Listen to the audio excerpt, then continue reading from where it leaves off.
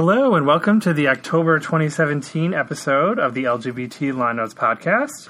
I am Matt Skinner, Executive Director of Legal, the LGBT Bar Association of Greater New York. With me, as always, is Professor Art Leonard of New York Law School, the Chief Editor and Writer of LGBT Law Notes, the most comprehensive monthly publication covering the latest legal and legislative developments affecting the LGBT community here and abroad. First up this month, significant appellate courts in Arizona and New York extended traditional family law presumptions of legal parentage to same-sex couples. Can you start with the Arizona Supreme Court case, Art? Yes. Arizona Supreme Court, September 19th. The decision is McLaughlin versus Joan, but real party and interest McLaughlin. This is a logical application of the Supreme Court's recent Pavon versus Smith decision from June 26th of this year, as well, of course, as Obergefell versus Hodges, the marriage equality case. This involves two women who were married in California in the 5-month gap period in 2008 between the California Supreme Court's in re marriage cases decision and the adoption of Prop 8. So there was this 5-month period where people could get married. They got married.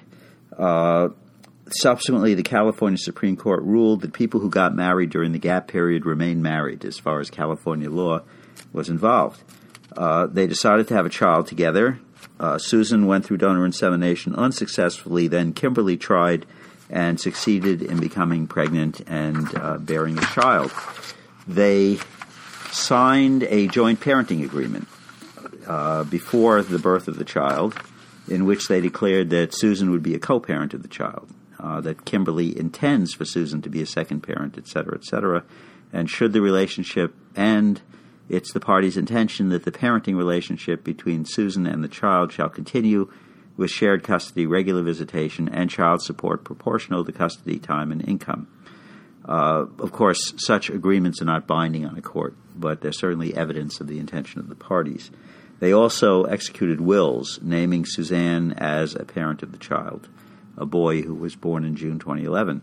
So Kimberly, who was a doctor, worked full-time to support the family, and Susan stayed at home to care for the baby. But within a few years, their relationship had fallen apart. Kimberly moved out with the child and cut off Suzanne's contact. Suzanne files a petition in state court. They were living in Arizona at the time. She couldn't file for divorce because Arizona did not recognize same-sex marriages in 2013. So she's seeking dissolution of the marriage, and she also wanted to have parental status recognized with respect to the child, maybe joint custody, certainly visitation. While her case was pending, a federal district court in Arizona declared the state's ban on same-sex marriage unconstitutional. That was not appealed to the Ninth Circuit. The state acquiesced in the ruling because the Ninth Circuit in the interim was deciding marriage cases from other states, and ultimately the Supreme Court refused cert on petitions by other states from the Ninth Circuit rulings. And, of course, then Obergefell came along. So at this point, with Obergefell and with same-sex marriage legal in Arizona, the marriage would be recognized under California law and recognized under Arizona law. So, of course, this dissolution proceeding could be turned into a divorce proceeding. But the question still remained whether, for purposes of this proceeding, Suzanne would be recognized by the Arizona court as a child, as a parent of this child who was conceived by donor insemination of her wife. And here we run into the problem that there is a statute in Arizona that makes it clear that if a married woman becomes pregnant through donor insemination with the consent of her husband, he will be presumed to be the father legally. And the problem was, of course, we're not dealing with the father here. We're dealing with a second mother. And the argument was by Kimberly that statute did not apply to this situation because it only dealt with the status of fathers. And Suzanne argues, of course, that it should be given a gender-neutral interpretation in order to effectuate the ruling in Obergefell that same-sex married couples are to be dealt with the same as different-sex married couples. And the trial court agreed with Suzanne. Kimberly appealed. And the Arizona Supreme Court all agreed, although not all necessarily on the remedy, but all agreed that under Obergefell and Pavon versus Smith, a same-sex married couple has to be accorded all the same rights and have all the same responsibilities as a different-sex couple. So the marital presumption should apply. The statute should receive a gender-neutral interpretation. A dissenting judge, partially dissenting, said that in this case it's up to the legislature to take care of the statute, because he said on its face the statute is not unconstitutional. It just deals with the standing of men. It does not address the standing of women. And so it's up to the legislature to pass the necessary fix to the statute to cover that. But he also would remand and say that the court can decide this without using a presumption, just based on evidence of parental status. In any event, this is another state falling into line with the presumption. The case from New York has a rather peculiar set of facts, and this was a decision by the Appellate Division in the First Department, upholding a decision by the New York County Family Court to dissolve or vacate an adoption that had been granted. And therein lies an interesting tale. It's a same-sex couple, two men, who resided in England, and at the time it became available in England, they formed a civil partnership, which under English law at the time would have pretty much all the rights and responsibilities of marriage. They subsequently moved to the United States, and when England enacted same-sex marriage, it became possible for people to get married in England and have their marriages retroactively recognized to the date of their civil partnerships. And these men, Marco and Ming, did that. Even though they were living in Florida at the time, I guess they flew back to England and they had their marriage ceremony. And then they returned to Florida, and they decided to have a child. The child they had was conceived in 2013. Their marriage in England took place in 2015, and their civil partnership was formed in 2008. Okay, so they have the child in 2013. They get married in 2015. The child was born in 2014. The child, the surrogacy that they used to have the child was carried out in the state of Missouri. The child was named after the mothers of both men, a daughter. Born in September 2014, the Missouri court terminated the parental rights of the egg donor and the surrogate and designated Marco, who was the genetic father, as having sole and exclusive custody of the child. The reason for that, of course, that Missouri at the time did not recognize same-sex marriages, so they did not recognize the English marriage. Okay, you following me on this? This is a complicated story. I know it. So Marco, Ming, and the child then returned to Florida, where they lived as a family for a brief period of time. And then in October 2015, Ming returned to the UK to seek employment, said the court. No further explanation of that move. But evidently the relationship of these men had become complicated because the court reports that at some point in or after 2013, Marco entered a relationship with one Carlos A. And they moved to New York with the child after Ming went to the UK. Carlos then petitioned the New York County Family Court to adopt the child in January 2016. And the adoption papers disclosed that Marco and Ming were married in 2008, but alleged that they had not lived together continuously since 2012, and that Carlos and Marco had been caring for the child since her birth. And a home study was undertaken in connection with the adoption proceeding. It stated that Marco and Ming had legally separated in 2014 and had no children together. This, of course, was a lie. Okay, Ming had participated in the surrogacy process. Marco, Ming, and the child lived together as a family. This was not disclosed to the family court. The family court did not realize, because the facts were not presented to it, that there was another father out there. At least if you apply the parental presumption that when a couple of men who are married use a surrogate to have a child, that should be the same as if a man and a woman who are married used a surrogate And so both men should be fathers, just as both women would be mothers if it was a lesbian couple using donor insemination. If you're doing equal treatment, you should do equal treatment all the way, 100%. So in any event, the family court, not being aware that there was another father out there, granted the adoption.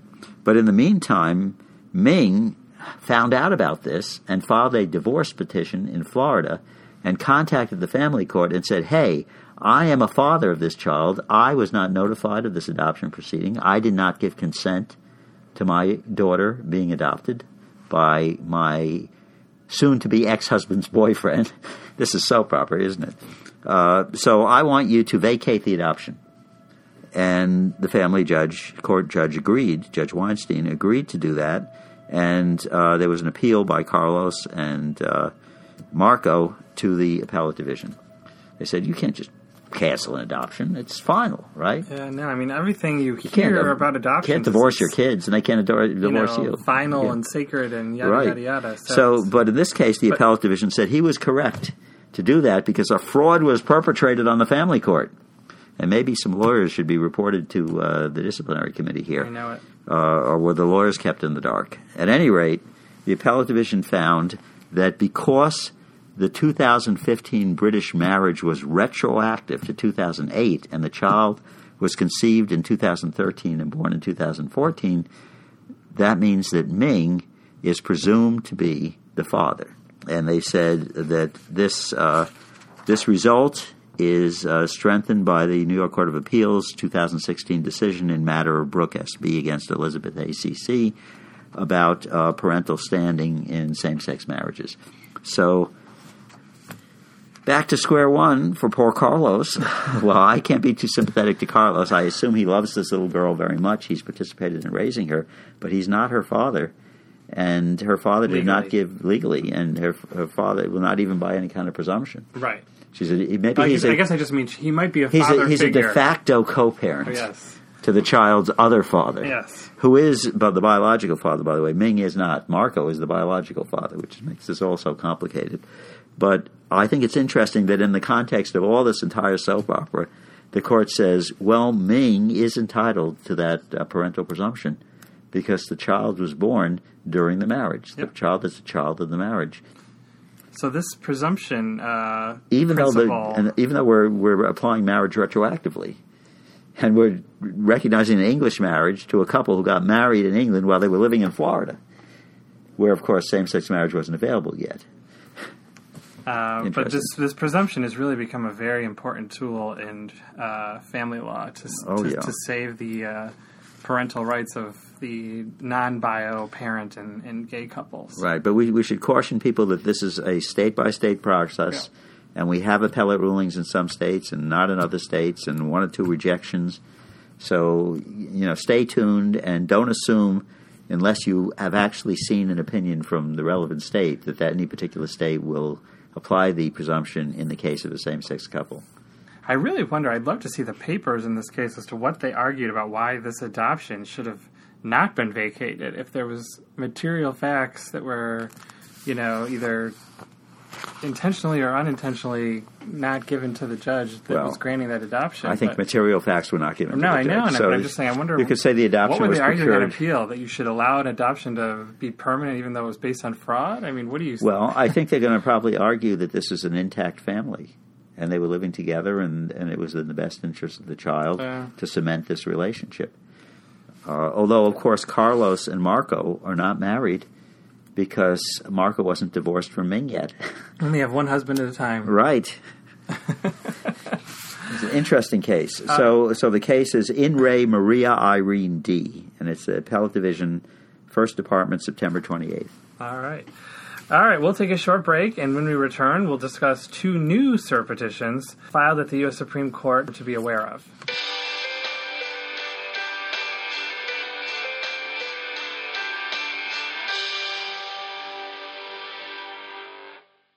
We are back. During a U.S. Supreme Court term already expected to be monumental for LGBT rights, 2 more cert petitions have now been filed for the justices to consider. Can you tell us about them, Art? Yeah, these emanate from Texas and Mississippi.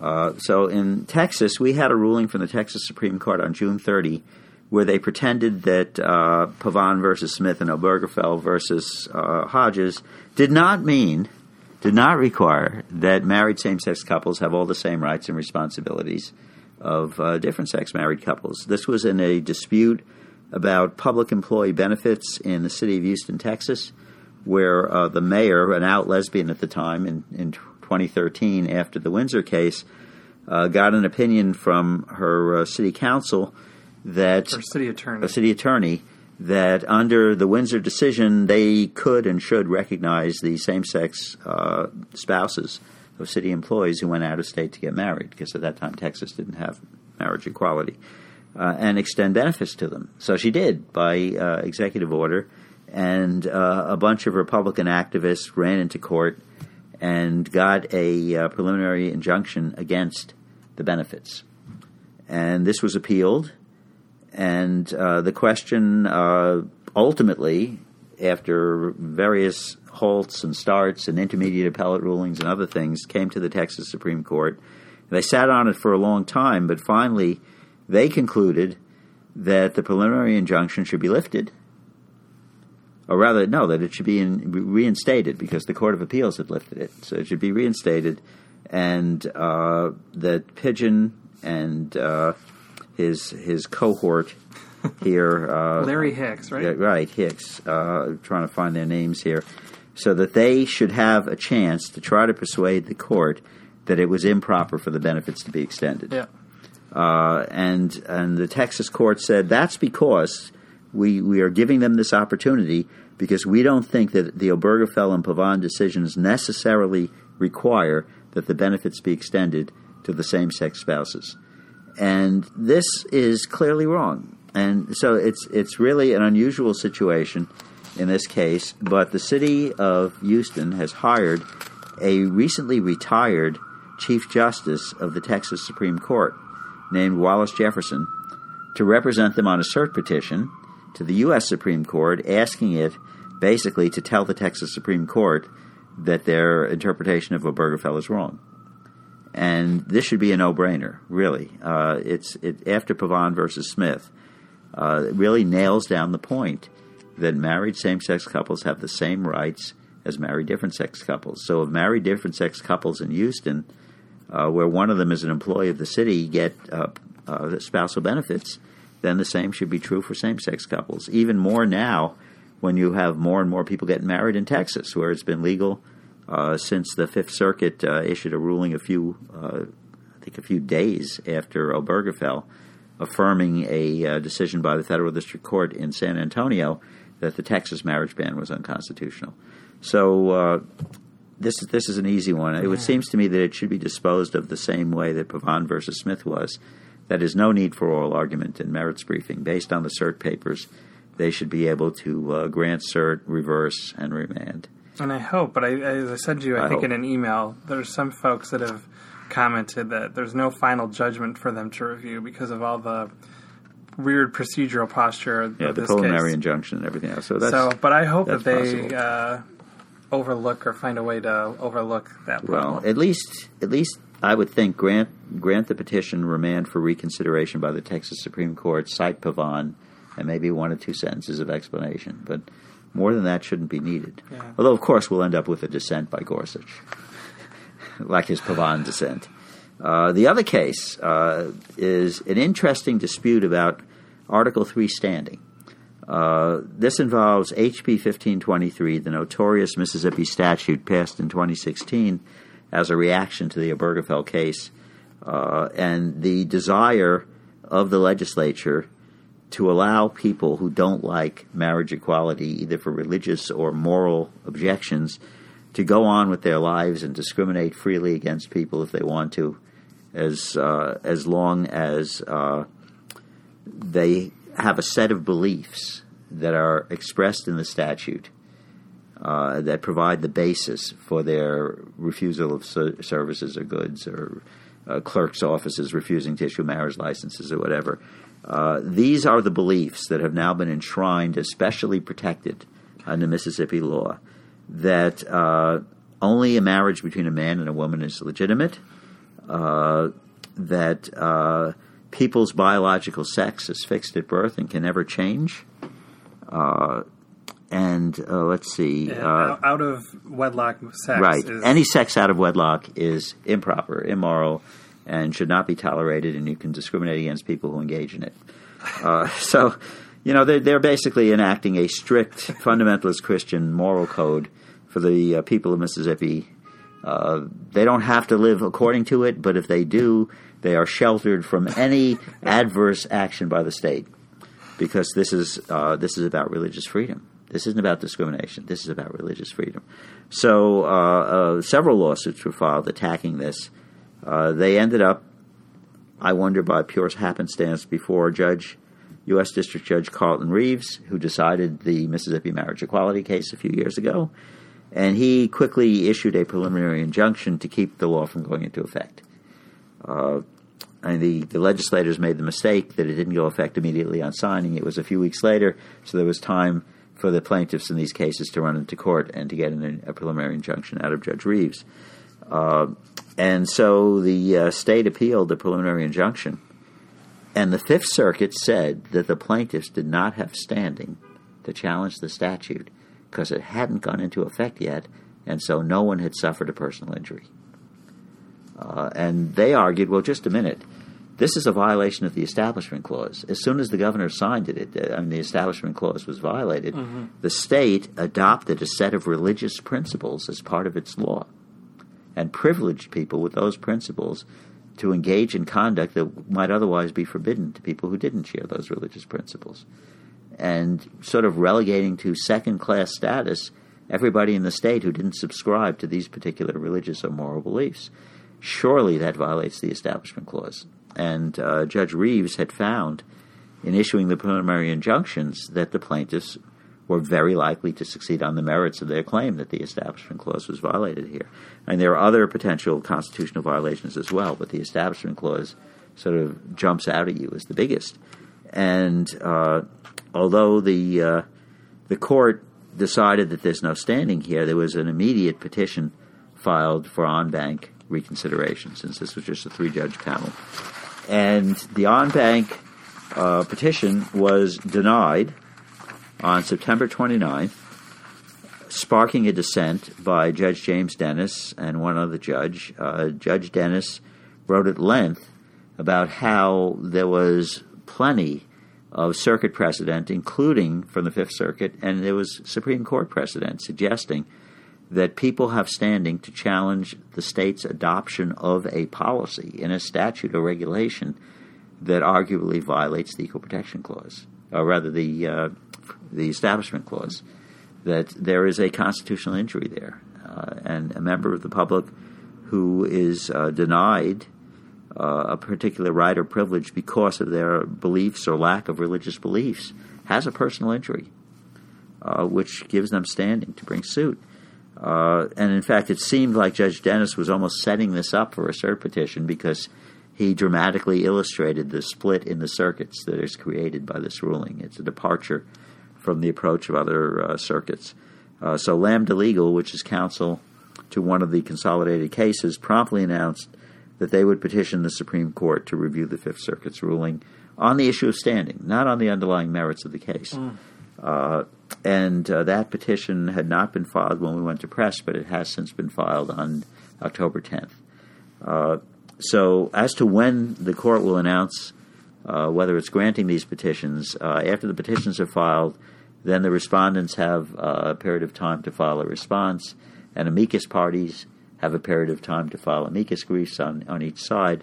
So it could be several weeks down the line, maybe even a few months, before we hear. There were petitions filed over the summer, of course, in other cases that we're waiting to hear, and they haven't even been listed for the court's conference yet, right? Because the time to file amicus briefs in those cases concern Title whether VII, Title Title IX covers sexual orientation, whether Title IX covers gender identity, discrimination in bathroom access, and also there's a petition from a florist in the state of Washington who didn't want to do flower arrangements for a same-sex wedding. Ms. Stutzman. Yes. So she's got a petition filed, too. And then there are these two petitions here. And of course, they have scheduled oral argument for December 5th in the Masterpiece Cake Shop case, All which right. we'll be talking about a little more in our third segment. All right, so we'll take another short break, and when we return, we'll discuss a great decision in a pre-enforcement constitutional challenge brought in Minnesota federal court.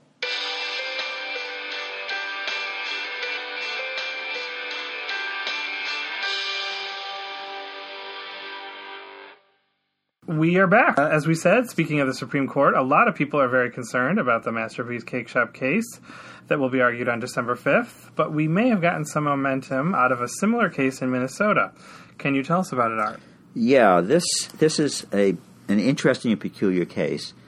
I'm not sure, but it may be the first decision by a U.S. District Court on this issue, because so far, all of these cases about refusals by businesses, and these are all small businesses, refusals to provide goods or services for same-sex weddings, have arisen from complaints being filed with civil rights agencies where the jurisdiction prohibited discrimination in place of public accommodation because of sexual orientation.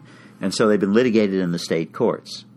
And that includes the Masterpiece Cake Shop case, which is on appeal to the Supreme Court by a cert petition from the Colorado Court of Appeals, enforcing an administrative agency ruling against the baker who refused to bake a wedding cake for a same-sex couple. So in this case, the case is in federal district court because the litigation is brought affirmatively by a business that would like to expand into providing a wedding service but doesn't want to have to comply with the state public accommodations law. So they want a declaration from the court that they don't have to because of First Amendment concerns. And in this case, the couple are doing business. It's a man and a woman who are married to each other. They're doing business under the business name Telescope Media Group. And Telescope Media Group makes videos. They make films, basically, on hire. I mean, they're not out there like a movie studio making big full-length features. They're making films for people, probably industrial films and commercial films and things like that. And they haven't been doing weddings, but they'd like to expand into the wedding business. I think they want to expand into the wedding business because they were approached by the Alliance Defending Freedom that was looking for a vehicle to get a court ruling about the rights of religious objectors to refuse to provide goods and services for same-sex weddings. And they found videographers. So they want to get into the business, and they say that right after the Obergefell decision, the Human Rights Agency in the state of Minnesota issued an advisory that because the public accommodations law in the state banned sexual orientation discrimination, any business that refused to provide goods or services for same-sex weddings was going to run into trouble with the Human Rights Agency, that charges could be filed against them and it would be found to violate the human rights law. So they said, our rights are being frozen by this. We can't expand into the wedding video business unless we make wedding videos for same-sex couples. And by the way, we've already been contacted by one same-sex couple who wanted us to do their wedding, and we just told them we don't do weddings at all. So that's okay, that's legal. If you don't do weddings, you don't do weddings. You're not discriminating. But we would like to get into that business. But we think that if we get into that business and we turn down same-sex couples, look at what's happening in other states. We're going to have charges filed against us. We're going to end up before the Human Rights Commission. We may be fined. We may be enjoined in some way. So we want a declaration out of the court that under the First Amendment we have a right to refuse to make same-sex wedding videos. And Judge John Tunheim of the U.S. District Court in Minnesota said, nah. Looking at the decisions from the state appellate courts in other states, New Mexico with the wedding photographer, which is somewhat analogous here, visual arts, the florist cases, the baker cases, the wedding farm cases, you go all over the country. We've never lost one of these cases yet in a state appeals court. And he says, for good reason. ADF came up with like 7 different theories as to why that they should be privileged, these plaintiffs should be privileged not to have to do it. And Judge Tunheim went through them methodically and cited lots of Supreme Court precedents and Court of Appeals cases and really built up a mountain of analysis as to why these people don't have either a First Amendment or a 14th Amendment right because they tried to make due process claims under the 14th Amendment. They tried to make equal protection claims. They tried to make free speech. They said they tried to make a forced association claim. They said, if you force us to make a wedding video, we have to be there to make the video. You're forcing us to participate in a same-sex marriage, which is religiously odious to us. It's forced association. Well, anytime someone doesn't want to associate with a potential customer because of their race or their religion or their sexual orientation or whatever, do they have a right not to enter into a forced association? I mean, public accommodations laws are about saying, get over it. You're operating in the public sphere. You're operating in the commercial marketplace. And in the United States, that means you're not allowed to discriminate, with very, very narrow exceptions, extremely narrow exceptions. You have to have a legitimate business reason not to do business with somebody, and that you have religious objections to their marriage is not a legitimate business reason. Well, and as of now, I'm knocking on desk. I think it's wood. Not sure. Maybe fake wood. I told you this. By chance here, my friends of mine asked me to officiate their same-sex wedding last weekend, and we changed the vows at the last minute, and then, of course, the printer in the hotel was down, so I had to go to Staples to print out the final script for the wedding. And I got thinking on the way over there, is this something, what if there was a religious person working at Staples, in the copy machine part of Staples? Would she have a First Amendment right not to print this out for me if these claims are somehow legitimized by the Supreme Court? I mean, what is the limiting principle for? It's just such a Pandora's difficult. box. I think one of the arguments that that ADF made in this case, they said these videographers actually feel that they have a mission here. They have strong religious beliefs that only the marriage of a man and a woman is acceptable and legitimate. And part of the reason they want to expand into this wedding video business is they want to make videos promoting different-sex marriage. And they want to put them on social media, and they want to put them on their website, and so on and so forth. So ADF is trying to squeeze them into the precedent of the Boy Scouts case and the Hurley Boston St. Patrick's Day Parade case. They want to be able to argue that this is not just a company, it's an expressive commercial association. And therefore there's a First Amendment free speech right in here, and that compelling them to make wedding videos would undermine that. And Judge Tunheim says, but no one is requiring them to put those wedding videos on social media or on their website. And in fact, they had made a claim that they would be forced to put these on their website as an aspect of equal treatment. And Judge Tunheim says, you guys, you're imagining too far. That is so hypothetical, and there's no indication that the Minnesota Human Rights Agency is going to find you violated the law by not putting it on your website. After all, this is a video made for hire. It's really made for the customers. And they said their business plan is that every customer is going to have to sign a release that allows them to put it on social media and their website. I think a lot of people are going to turn them away and go to find another wedding videographer. Right. People may be very proud of their wedding videos, but they may not want them to be up there for the entire world to see. Yeah. They just want to show it to family and friends who, you want to put your family and friends to sleep. You make them sit through your 3-hour wedding video. And now we cut the cake. Interesting stuff that I hope remains hypothetical and not... Well, ADF is going to appeal this to the Eighth Circuit. But I would say with Masterpiece Cake Shop being argued on December 5th, the Eighth Circuit is just going to sit on it to see what the Supreme Court does. Now, they make a lot wider range of doctrinal arguments here than are presented in Masterpiece Cake Shop. So it is entirely possible that the Eighth Circuit would end up concluding that whatever the Supreme Court does in Masterpiece Cake Shop doesn't control all of the issues in this case. It's possible. But I think it really boils down to the First Amendment issues, and that the one case is likely to dictate the result in the other. So we'll see.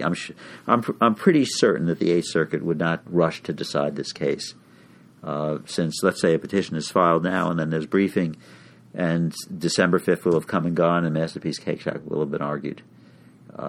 It's the kind of case where most of us would expect a 5-4 decision. So it's one of those cases that might not be issued quickly after the argument, just as people will be drafting dissents and stuff like that.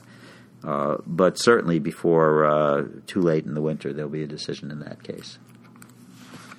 All right, we'll keep watching it. We'll take our last short break, and when we return for our Of Note segment, we'll discuss the Tennessee Appeals Court vacating a homophobic divorce decree.